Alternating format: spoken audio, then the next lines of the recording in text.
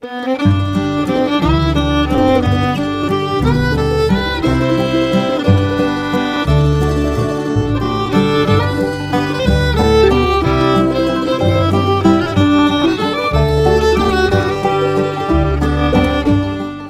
morning, Oregon. I'm Finn J.D. John, FJ at offbeatoregon.com, and this is the Daily Offbeat Oregon History Podcast. It's Thursday, so this is an archive show, first published as a newspaper column and podcast episode sometime in the last 10 years. Thanks for downloading, and I hope you enjoy our show. This story was first published on February 2nd of 2013 under the headline, Mill Owners Fight with City Sparked Anti-Japanese Riot. Here we go. In the summer of 1925, an event took place in the Coast Range town of Toledo that would spark widespread outrage and an international incident. The event was, for all practical purposes, a race riot. A mob of hundreds of angry white people attacking and evicting a small group of Japanese workers. From a distance, the story looks like an ugly episode of provincial racists behaving badly and subsequently being punished by the more enlightened, and that's more or less an accurate assessment, but it is incomplete. The real struggle that had come to a head in Toledo that summer day was not between the white residents and the Asian contract workers, but between some of the residents and the absentee owner of the sawmill that dominated their town. Spoiler alert, the sawmill owner was the only winner here, which is a little outrageous considering that he did more than anyone else by a long shot to set the whole thing up. Here's what happened. In the early 1920s, the Pacific Spruce Company sawmill, owned by C. Dean Johnson, utterly dominated the town of Toledo. Thanks to this one mega mill, the town's population had gone from a few hundred to a few thousand in just a few years. Johnson had bought the mill at a tidy discount from the U.S. government after it got out of the spruce milling business when World War I ended.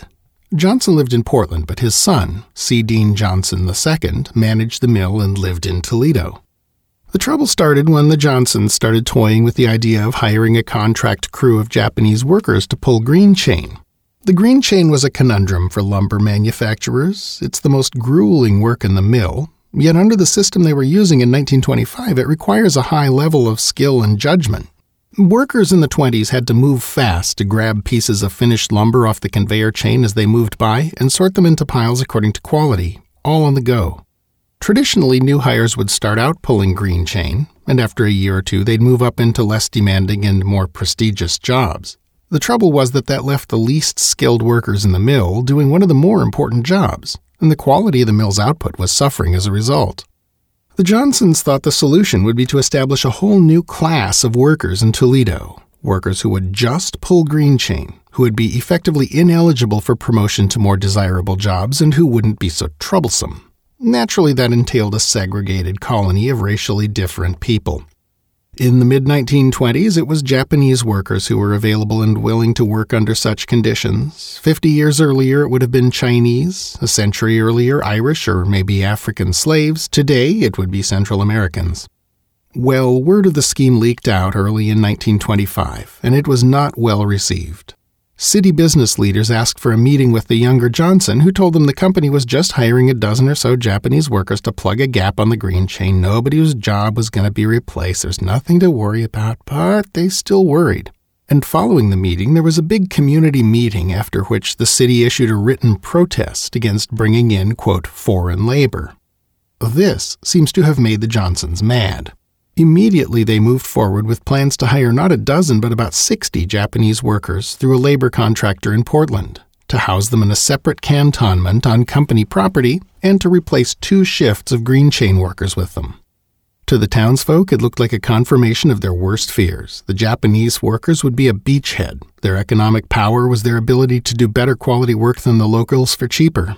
They'd be established in Toledo as a separate colony, not mixing with the town at all, not contributing to the economy in any way, and their numbers would grow until the Johnson sawmill was a closed system with a town wasting away and demoralized on its outskirts. Essentially, they feared a situation kind of like the one satirized in Roald Dahl's Charlie and the Chocolate Factory after Willy Wonka brought in the colony of unpaid but always happy Oompa Loompas.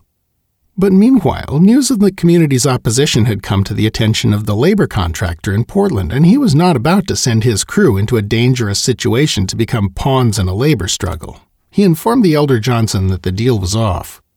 Johnson's response was to travel to Toledo, call another town meeting, and bully the leaders of the town into rescinding their protest. He insisted that they vote out loud one by one, so that the only way to vote against it was to publicly identify oneself as an enemy of the most powerful man in Toledo. Well, he got what he wanted, and the deal was back on. From his office in the Northwest Bank building in Portland, Johnson hastened to reassure the labor contractor that everything was now just hunky-dory and his crew would be welcomed in Toledo with open arms. But, as the old saying goes, a man convinced against his will is of the same opinion still. So when that crew of Japanese workers showed up in Toledo, they had no idea that they were about to become pawns in a power struggle between the two great economic forces of the little timber town. When the Japanese workers arrived, they'd barely settled in before a huge crowd formed and moved in on them. The crowd, it was not yet a mob, but it would be shortly, planned to make a show of force and quote-unquote escort the Japanese colony out of town. But the crowd was met at the property line by both Johnsons and some of their men, all freshly deputized Old West style, and they were ready for a fight. Not a fight for the civil rights of the Japanese workers, but a fight to defend their property from what they saw as the outrageous act of meddling in someone else's business. The members of this crowd don't seem to have been planning to riot, and none of them had brought weapons. But when their leader asked to speak to the foreman of the Japanese crew, Johnson shoved him in the chest and told him to get off the property. This transformed the mass of Toledo citizens into an angry mob, which then stormed the place. People got punched, knocked down. A gun taken from one of the mill's defenders was waved around a little, but soon got taken and tossed into the river. In a matter of hours, the Japanese workers were quote-unquote escorted to waiting cars and trucks and taken to Corvallis. Some of the townspeople passed a hat to give them some money, but the workers, by now getting over the shock of their treatment and starting to get angry, wouldn't hear of taking it. "We don't want that kind of money," worker Tamakichi Ogura told the city marshal when he tried to give it to him. In the aftermath, no charges were filed against anyone. But 5 of the Japanese workers sued for violations of civil rights, the first case of its kind, and they won a $2,500 judgment against 5 of the most active participants in the episode. As for the Johnson's Mill, after an internal purge of all employees connected with the riot, it carried on as before. In 1951, it was sold to Georgia Pacific.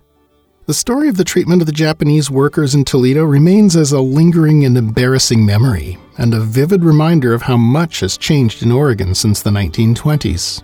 And also, as an uncomfortable reminder of a few things that have not. Key sources in this story included works by Ted Cox and B.A. Johnson. Well, that's our show for today. Thanks again for listening. This podcast is part of Offbeat Oregon History, a public history resource for the state we love. What you've been listening to is one of more than 550 stories originally created and published as newspaper columns in first-run syndication between 2008 and today. You can read them all at offbeatoregon.com. Offbeat Oregon is a division of Pulplit Productions, pulp-lit.com, a boutique publishing house owned and operated by yours truly, specializing in audiobook and multimedia editions of the work of the classic pre-war pulp writers. This podcast is covered under a Creative Commons license type CC by SA 4.0, which basically means you can do anything with the content you like, so long as you A, give me credit for it, and B, whatever you make is also released under a Creative Commons license. But if you need a waiver to either A or B, hit me up, fj@offbeatoregon.com. I've never said no yet to a request for a waiver of one of those conditions. They're generally there just to prevent me from accidentally authorizing the reuse of something I don't actually control the rights to. A good example might be a photograph used by special permission of the rights holder. Our theme music is by the Atlas String Band and was written by Carmen Ficarra. Listen and download more at atlasstringband.com. Questions, critiques, ideas for a future episode? Email me at fj@offbeatoregon.com. Episodes of Offbeat Oregon History are uploaded around 6 a.m. every single weekday, so the next one will be on your device and ready to go before you know it. Until then, go out and fill up the rest of the day with good stuff. Bye now.